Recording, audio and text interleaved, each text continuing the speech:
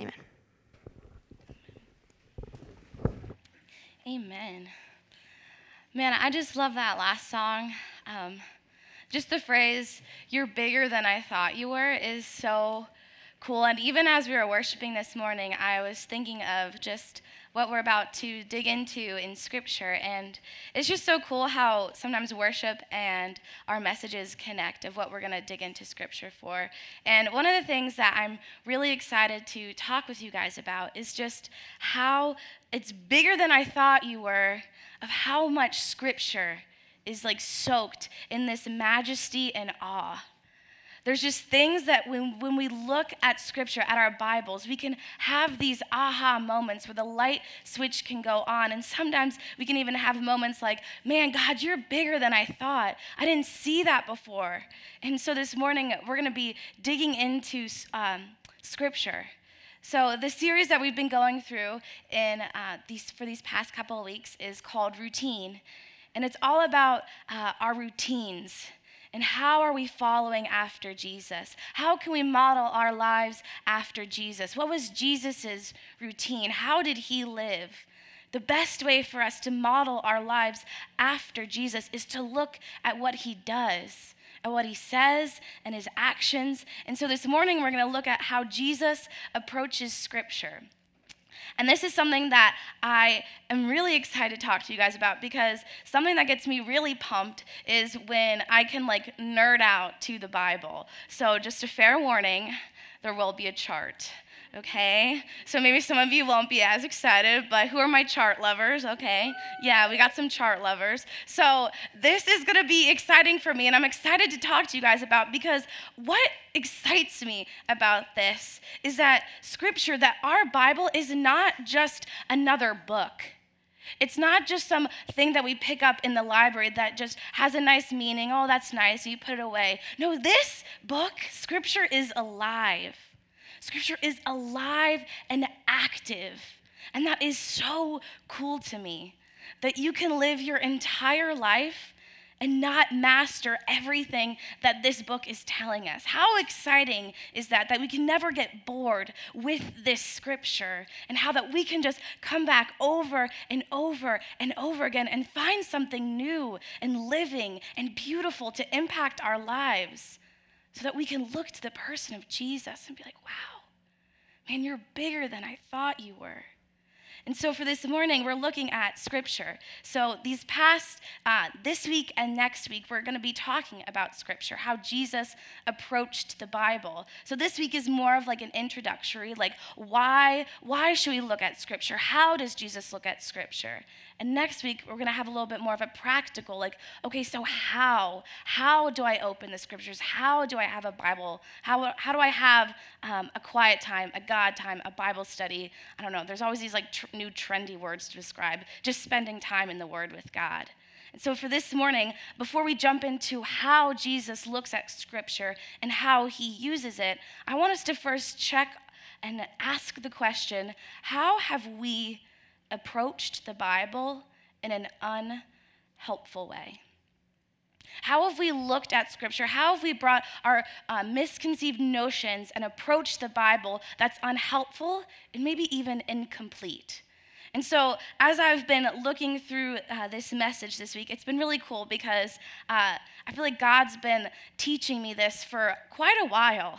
And so I didn't have to do too much research on this message, because I've been going through these classes called the Bible Project. So if you know anything, if you're a Bible nerd like me, you love the Bible Project. And so I've been looking through, and they've been talking through, and really, they're so smart. So most of the things that I'm going to tell you guys is not from me. I'm a pea-brain girl. I don't have a lot of knowledge on stuff, but man, I get excited when I can learn things and learn from smarter people than I am. And so a lot of this information is coming from the Bible Project. If you guys want to, Bible Project, if you're out there, if you want to sponsor us, this isn't an ad, but it could be. This could be something we could work through. But anyway, so I've been talking through and looking at the Bible Project, and also it's really cool for me. I have a very special mentor in my life, and her name's Becky, and she's sitting right there. Sorry, I'm embarrassing you. But she is also someone that I go to for things like this. Like, she is so wise and so knowledgeable about these things about Scripture and getting Scripture right. And so it's been exciting for me to have this time to compile all this stuff, to present it to you guys, because I think sometimes we miss the point of Scripture. That we can do a lot of damage when we misread Scripture, when we misinterpret Scripture. So I want us to first notice, how are we approaching the Bible in an unhelpful way? So the Bible Project gave 3 different examples. So this is a little bit of Bible Project stuff. But these are 3 incomplete pictures of what the Bible is and how it was written. They're incomplete. So with these 3 examples, I want us to be careful, because each of these are an incomplete way to look at Scripture, to open your Bible, to have this approach to it. If we're only using the Bible in these 3 ways, we're missing it. We're having an incomplete view. It's important that each of these 3 have warning signs. There's caution tape around them. But also with each of these, there's really good instincts behind them. So we can't just throw all of these out, but we need to look at what the true picture is. So first, I want to explain the first incomplete picture of looking through the Bible, and that's just a hero story. So what I mean by that is you're isolating these stories in Scripture where you just have this character moment and you just get a moral lesson from it. It's almost like treating the Bible like a fable. Like, you look at these big people like Shadrach, Meshach, and Abednego, and that's okay. So that's what I learned from this. Or David and Goliath, man, I'm going to grab this passage and just learn this little bit. And it's all I'm going to focus on is these people, these caricatures of these people, and just looking at these passages, ripping them out of Scripture, and just trying to find a moral lesson from it. The danger with this is a lot of times when we do that, when we approach Scripture like that, we're rewriting a lot of it. We're reading way too much into the context. And I think sometimes also there's a caution of placing yourself unnecessarily in the passage itself. So I see this a lot, and Becky will testify to this. She talks about this constantly, I think anytime I talk to her, about how we do this a lot with the story of David and Goliath. A lot of times when you hear people talk through this story of David and Goliath, they try to make it seem like you're David and anything you're afraid of is Goliath. I want to caution us on that. I want to caution us deeply on that idea, because this isn't the point of Scripture. When we see these hero stories, they're pointing to a deeper meaning. And the good instinct behind looking at Scripture with this mindset is that we can see and learn from these people. We can get moral lessons from some of these things. But this isn't the whole point of why we have these people in the Bible. So that's the first one that I want to be careful of when we look at Scripture, that it's not just picking apart a hero's story. The second is treating the Bible like it's a theology dictionary. So what I mean by this is you only go to the Bible when you have this theological question. That's the only time you approach it. It's like Google. You're trying to find a quick answer for all of these things. And the caution behind treating the Bible like this is that a lot of things will get lost in context. If you're just flipping through and looking for an answer for all this, there's so much more written in here that when we just pigeonhole or cherry pick verses, we're missing the context of this. That we're just doing it to prove text or to prove a point in an argument or maybe even a political ideology. Man, I want us to be careful with that when we're looking at Scripture, to just be a theological dictionary, just a place where we can find a quick answer. And this is still a good thing sometimes. It's good that we want to come to Scripture to answer all of our moral and theological questions. Yes, that is true. That's what we should be doing. But that's not the only way that Scripture can be used. There's so much deeper context written in this book that we also need to take note of. And the last approach that we need to be cautious of, that's probably, I think, one that we see a lot of, is like this aesthetic Instagram post moment, where we've all seen these, where people just post these really cute quotes and it looks like, like millennial pink and like really nice hand lettering, and you just post that on your story or on your Instagram, and I've done this too before. But man, this shouldn't just be the only way we're interacting with Scripture. We can't just grab passages that make us feel good, that are heartwarming and have pithy quotes that only focus on happy things. Because a lot of times Scripture, there's difficult things in here. There's hard truths that we need to read and to understand. So we can't just pull it apart and only look for this stuff that makes us feel good. Man, we need to look at it as a holistic picture. That we need to look at Scripture that is not just a place to find a quick, easy fix. That there's lots of other things in here that it's pointing us towards. And sometimes we do need to be challenged.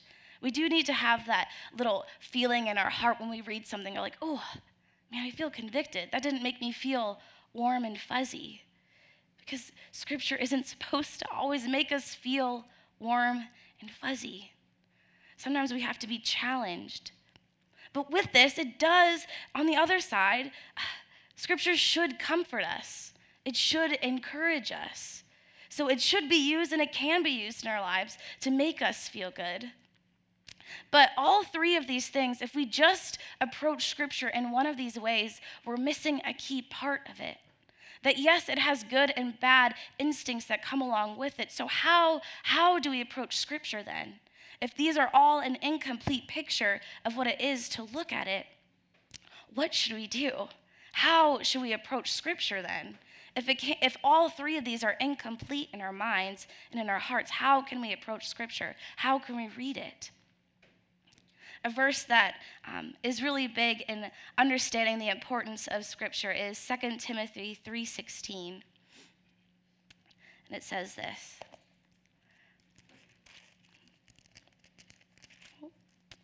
All Scripture is inspired by God and is useful to teach us what is true and to make us realize what is wrong in our lives. It corrects us when we are wrong, and it teaches us to do what is right. God uses it to prepare and equip his people to do every good work. So this is like the goal for Scripture, that we can use it, it is all inspired by God, that is all from God, that every piece of Scripture, all of it, could be used to teach us what is true, to make us realize what is wrong in our lives, to convict our hearts, to correct us when we're wrong, to teach us what to do, what is right, so that we can prepare and use it to do every good work, to give glory to God. So that is the goal of Scripture. And so those three examples that I gave are incomplete. They're not all the full picture of how to approach Scripture. So how does Jesus approach Scripture? If that's how we're supposed to model our lives after, if that's what we're supposed to be doing, how does he then approach Scripture? And so first, it's important to note that when Jesus was on earth, before he died and was resurrected, the scriptures that the people had, that Jesus and the Jewish people had, was basically like cut in half from what we have. Basically, it was called just the Old Testament. And so I have this little chart up here. This is like the first fun chart. And it's kind of weird. But so on the left, it's showing what the Jewish people had when they are talking about Scripture. So they had the Genesis, Exodus, Leviticus, Numbers, Deuteronomy. That was all chunked together. And that was called the Torah, or like the history of it. And then they had the prophets, former prophets, Joshua, Judges, Samuel, Kings. They had later prophets, Isaiah, Jeremiah, Ezekiel, Hosea, Joah. I'm not going to read all the rest of those. But so they had the prophets all together as well. And then they had these writings, Psalms, Job, Proverbs, Ruth, Lamentations, Esther, Daniel, all of these things. And this is what they knew of Scripture. This is what they had. And that's how their Hebrew Bible was set up. So it's slightly different from how our modern Bibles are set up. They're the same books, but they're ordered slightly differently. And if you ever want to look into it, man, I would love to look into it with you, because it's very interesting, but we can't go there yet. But so we have all of these, the Old Testament.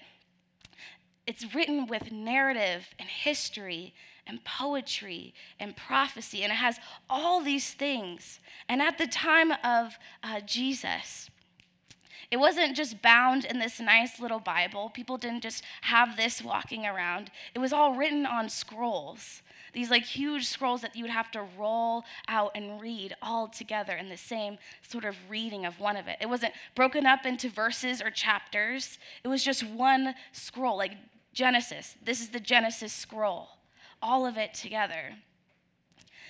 At that time also, they didn't have like personal scrolls of the Old Testament or scripture, which is also really weird for us to think about.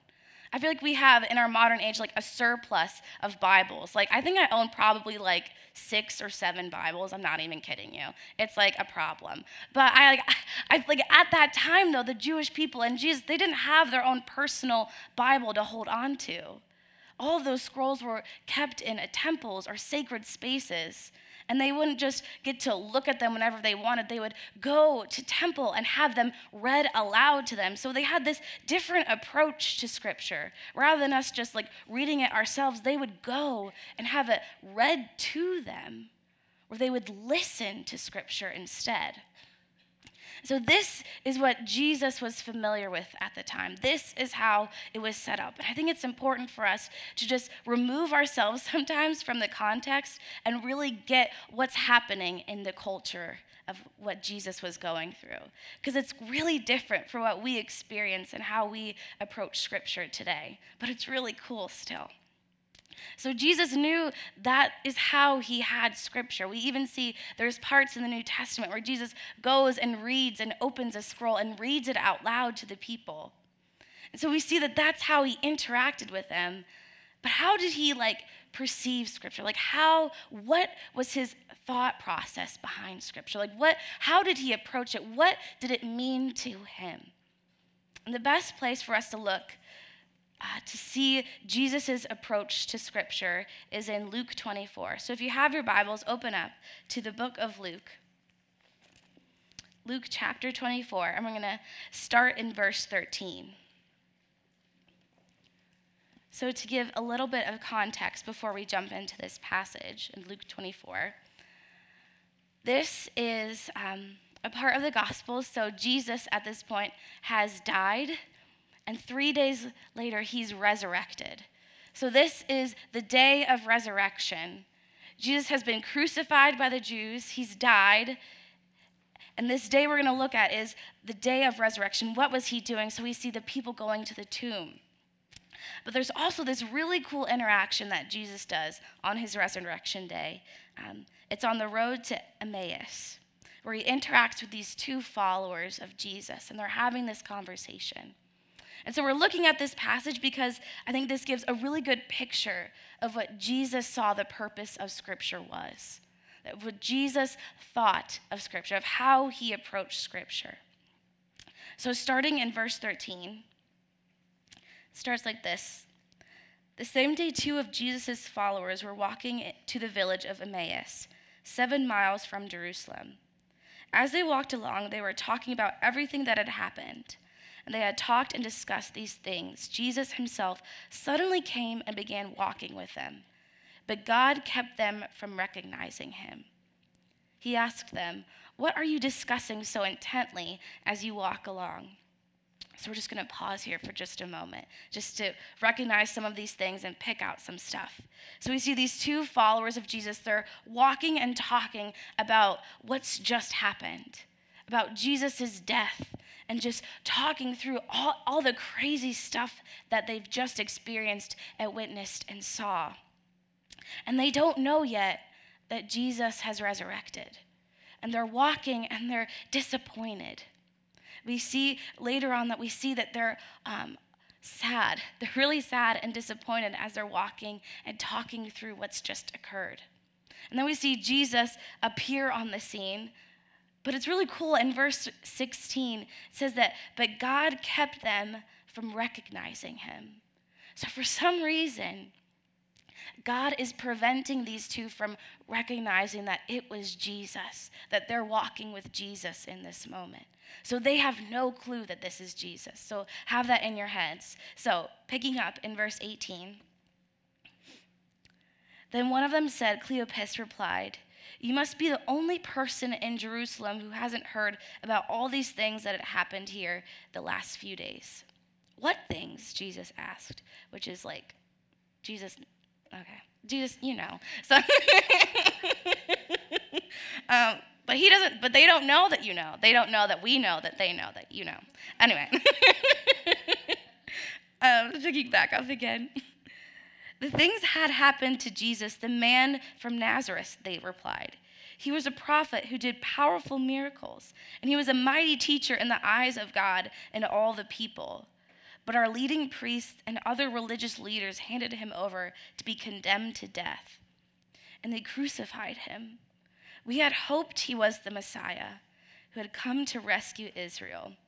This all happened 3 days ago. Then some women from our group of his followers were at his tomb early this morning. They came back with an amazing report. They said his body was missing, and they had seen angels who told them Jesus is alive. Some of our men ran out to see, and sure enough, his body was gone, just as the women had hoped. So first, let's take a little pause after reading this. So we see the men start to tell Jesus of what have just happened, what they perceive has just happened. And we said, how do they see Jesus? And they answer this by saying he was a prophet, that he did powerful miracles, that he was a mighty teacher. We see that they're giving him credit where credit is due. He is a prophet, he is a powerful teacher, but there's a shift in their understanding of who Jesus is. And it's found in verse 21. Let me read it one more time. We had hoped he was the Messiah who had come to rescue Israel. This all happened 3 days ago. We had hoped he was the Messiah. So we see the part of them that they're not getting. That they see Jesus' death as a failure. That they knew who Jesus was. We see that they were followers of Jesus. They knew him. They trusted in him, but they saw his death as a failure, and they're disappointed.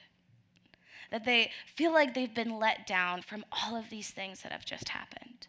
That, man, they had an incorrect view of Jesus because they saw his death as a failure that proves that he wasn't the Messiah.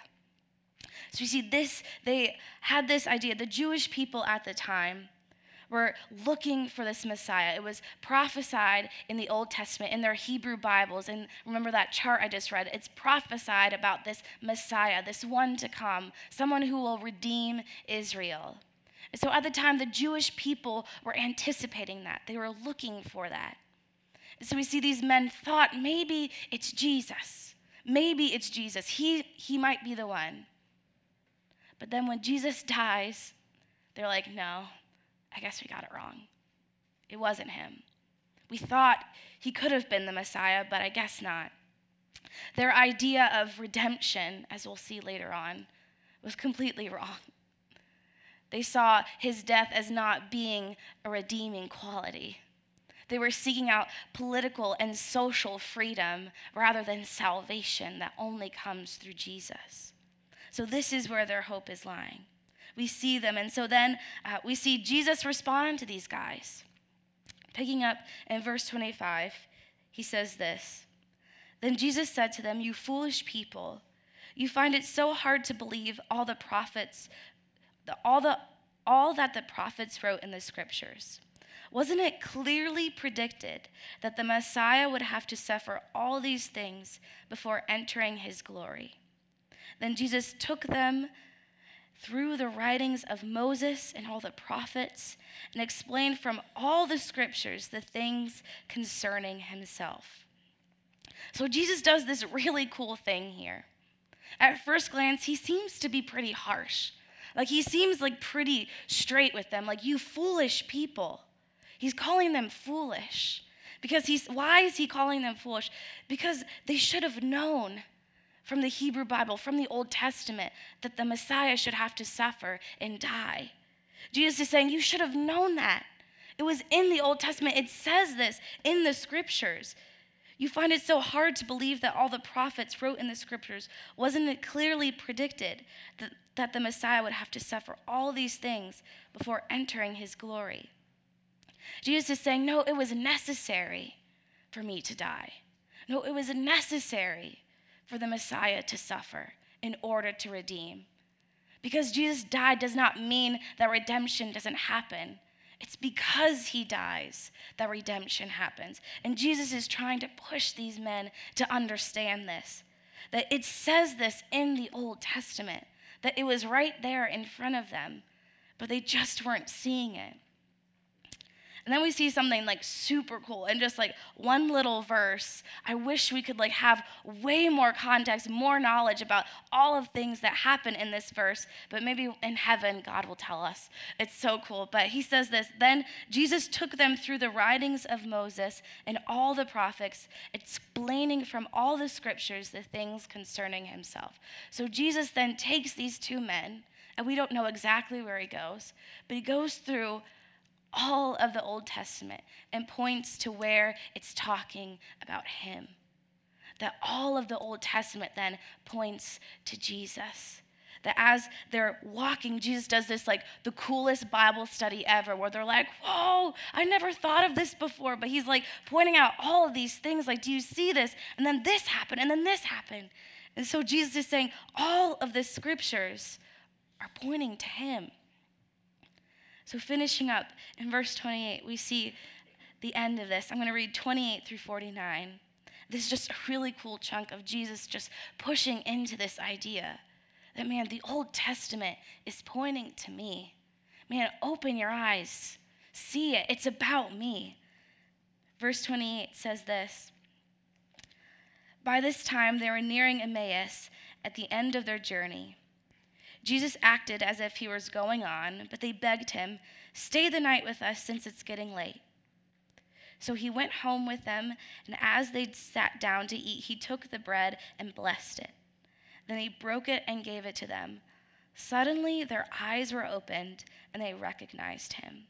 And at that moment, he disappeared. Oh, so cool. All of that like the coolest like light bulb moment ever, where they just got the coolest Bible study ever, where it's talking about how all of Scripture is pointing to Jesus. And then Jesus breaks the bread, which is a symbol of his body broken, his death, gives it to them. And then that's the moment that they're like, this is Jesus. This is the one. This is the Messiah. So then we see they get so excited. They say to each other, didn't our hearts burn within us as he talked with us on the road and explained the scriptures to us? And within the hour, they were on their way back to Jerusalem. There they had found the 11 disciples and the others who gathered with them, who said, the Lord has really risen. He appeared to Peter. Then the two from Emmaus told their story of how Jesus had appeared to them as they were walking along the road, and how they recognized him as he was breaking the bread. And just as they were telling about it, Jesus himself was suddenly standing there among them. Peace be with you, he said. Man, what a jump scare, sheesh. But the whole group was startled and frightening, thinking that they're seeing a ghost. Why are you frightened, he asked. Why are your hearts filled with doubt? Look at my hands, look at my feet. You can see that it's really me. Touch me and make sure that I am not a ghost, because ghosts don't have bodies, as you see that I do. As he spoke, he showed them his hands and his feet. Still, they stood there in belief, filled with joy and wonder. Then he asked them, do you have anything here to eat? Awesome, love that. Same, Jesus, same. They gave him a piece of broiled fish. I don't know. I wouldn't have asked for that, but anyway. And he ate it and they watched. Then he said, okay, so listen up. This is really cool. Then he said, when I was here with you before, I told you that everything written about me in the law of Moses and the prophets and the Psalms must be fulfilled. Exactly how they set up their Bibles. Exactly how they knew of Scripture. That it was the law of Moses and prophets and Psalms must be fulfilled. Then he opened their minds to understand the scriptures. He does it again. I don't know. I wish, that's so cool. Anyway, and he said, yes, it was written long ago that the Messiah would suffer and die and rise from the dead on the third day. It was also written that this message would be proclaimed in the authority of his name to all the nations, beginning in Jerusalem. There is forgiveness of sins for all who repent. You are witnesses of all these things. And now I will send the Holy Spirit, just as my Father has promised. But stay here in the city until the Holy Spirit comes and fills you with the power of heaven." So I know that was a lot, but man, it's such a cool picture of Jesus on his resurrected day. That he's talking with these men and he's saying, "Guys, it's about me. The scriptures, they were about me. You're looking at it from a different way, the wrong way. Scripture is about me. That everything written from the law of Moses and the prophets and the Psalms, it must be fulfilled to point to the person of Jesus, to the redemptive work that he's done on the cross. That's what it's all leading towards. And we see like the tension rising, that Jesus is trying to get us all to see that it's about his redeeming work. That's what Scripture is. Jesus' approach to Scripture is this: it's all about him. It's all about him. All of this, that's how we can approach our Bibles. That's when we read something, it's pointing to Jesus, to the redeeming work. Another great verse that talks through this is John 5:39 through 40. It says this: "You search the scriptures because you think they give you eternal life, but the scriptures point to me. Yet you refuse to come to me to receive this life." Again, Jesus is saying, it's about me. You're searching for something completely wrong. You're trying to find something to help you earn your faith or your salvation, and it's not going to work because all of it is pointing to the redeeming work of Jesus. There's this really cool quote that Becky actually showed me this week, and this guy, Alistair Begg, explains the Bible in just a really simple and cool way, so I want to read it for us. "We find Christ in all the scriptures. In the Old Testament, he is predicted. In the Gospels, he is revealed. In Acts, he is preached. In the epistles, he is explained. And in Revelation, he is expected." It's just summarized beautifully. Just all of it is pointing to him. So when we go to read our Bibles, we can look at it from that perspective, that it's about Jesus. How is what I'm reading in Scripture pointing towards the redeeming story of Jesus, the redeeming work of him being the Messiah, the anointed one, the prophet, the true Moses, the high priest? How is all of it pointing to Jesus and how he can redeem us through that? That is how Jesus approaches Scripture. So what now? We see that Jesus sees Scripture as it being all about him. So what does that mean for us? I want us to ask ourselves, how are you approaching Scripture? How are you approaching Scripture? And maybe it's in one of those incomplete ways. Maybe you're approaching Scripture just to only have these fable-like stories, this hero moment, just to have this moment to see this great grand story. Maybe you're approaching Scripture just to have a quick and easy answer, a quick, easy fix. Maybe you're just approaching Scripture just to feel good about something. Or maybe you're looking at Scripture in your quiet time and your God time, and you're just checking it off the list. You're just checking it off the list to hopefully earn your own salvation. And all of these are incomplete ways to look at Scripture. Because if we don't first recognize that this is about Jesus, we're missing it. If we don't first approach Scripture and know that all of this is pointing to his redeeming work, we're missing it. It's all about Jesus. So how are we approaching Scripture? What would it look like in your life if you approach Scripture in the same way that Jesus did? That what if when you read your Bible, you looked for, how is this pointing to Jesus? How is this pointing to his redeeming work? How is this pointing to him being my Savior and my King? How can we look at Scripture in this way? And man, Something that came to mind this week is just Psalm 1, and I'm going to flip over to it really quick, because I think this plays into how we approach Scripture.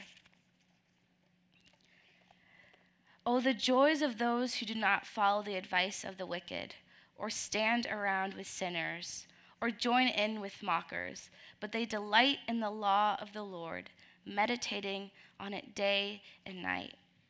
They are like trees planted along the riverbank, bearing fruit each season. Their leaves never wither, and they prosper in all they do. Man, are we delighting in the law? I know for me, when I approach Scripture, this is my prayer. Man, I want to delight in your word, Father. I want to delight in the words and the truth that you've given us. So how can we as students approach Scripture in this way? How can we also delight in the law, in the prophets, in the Old Testament, in the New Testament, so that we can see the redeeming work of Jesus? I want to challenge each of us to do so this week as we look through Scripture, to see him. And man, it's so encouraging that this is not something that we're going to get automatically, that this isn't something that just happens really quickly. But as Christians, we're committed to basically being lifelong learners of this book, of committing to maybe not fully understand everything in here, but we get to learn from it every day and every new moment. We can look and read because this is an active work, all centered around Jesus and his redeeming work. Will you pray with me? Father, we thank you for your word. We thank you for your Scriptures, Father. And Lord, I ask that we start to understand and accept and see that it is all about you, Jesus. That it's all about you, Father. And I pray that that will impact our hearts and our minds this week. That whether we're approaching your word or listening to your word or spending time in worship with you, we can recognize and see that it's all about you, Jesus. So, Father, I ask that you help us to live like that. Holy Spirit, I pray that you equip us and empower us to do so as we go about our weeks, Father. Father, we love you and we praise you and we thank you for your Son that you've sent us to redeem and save us in all things, we pray. In Christ's name, amen.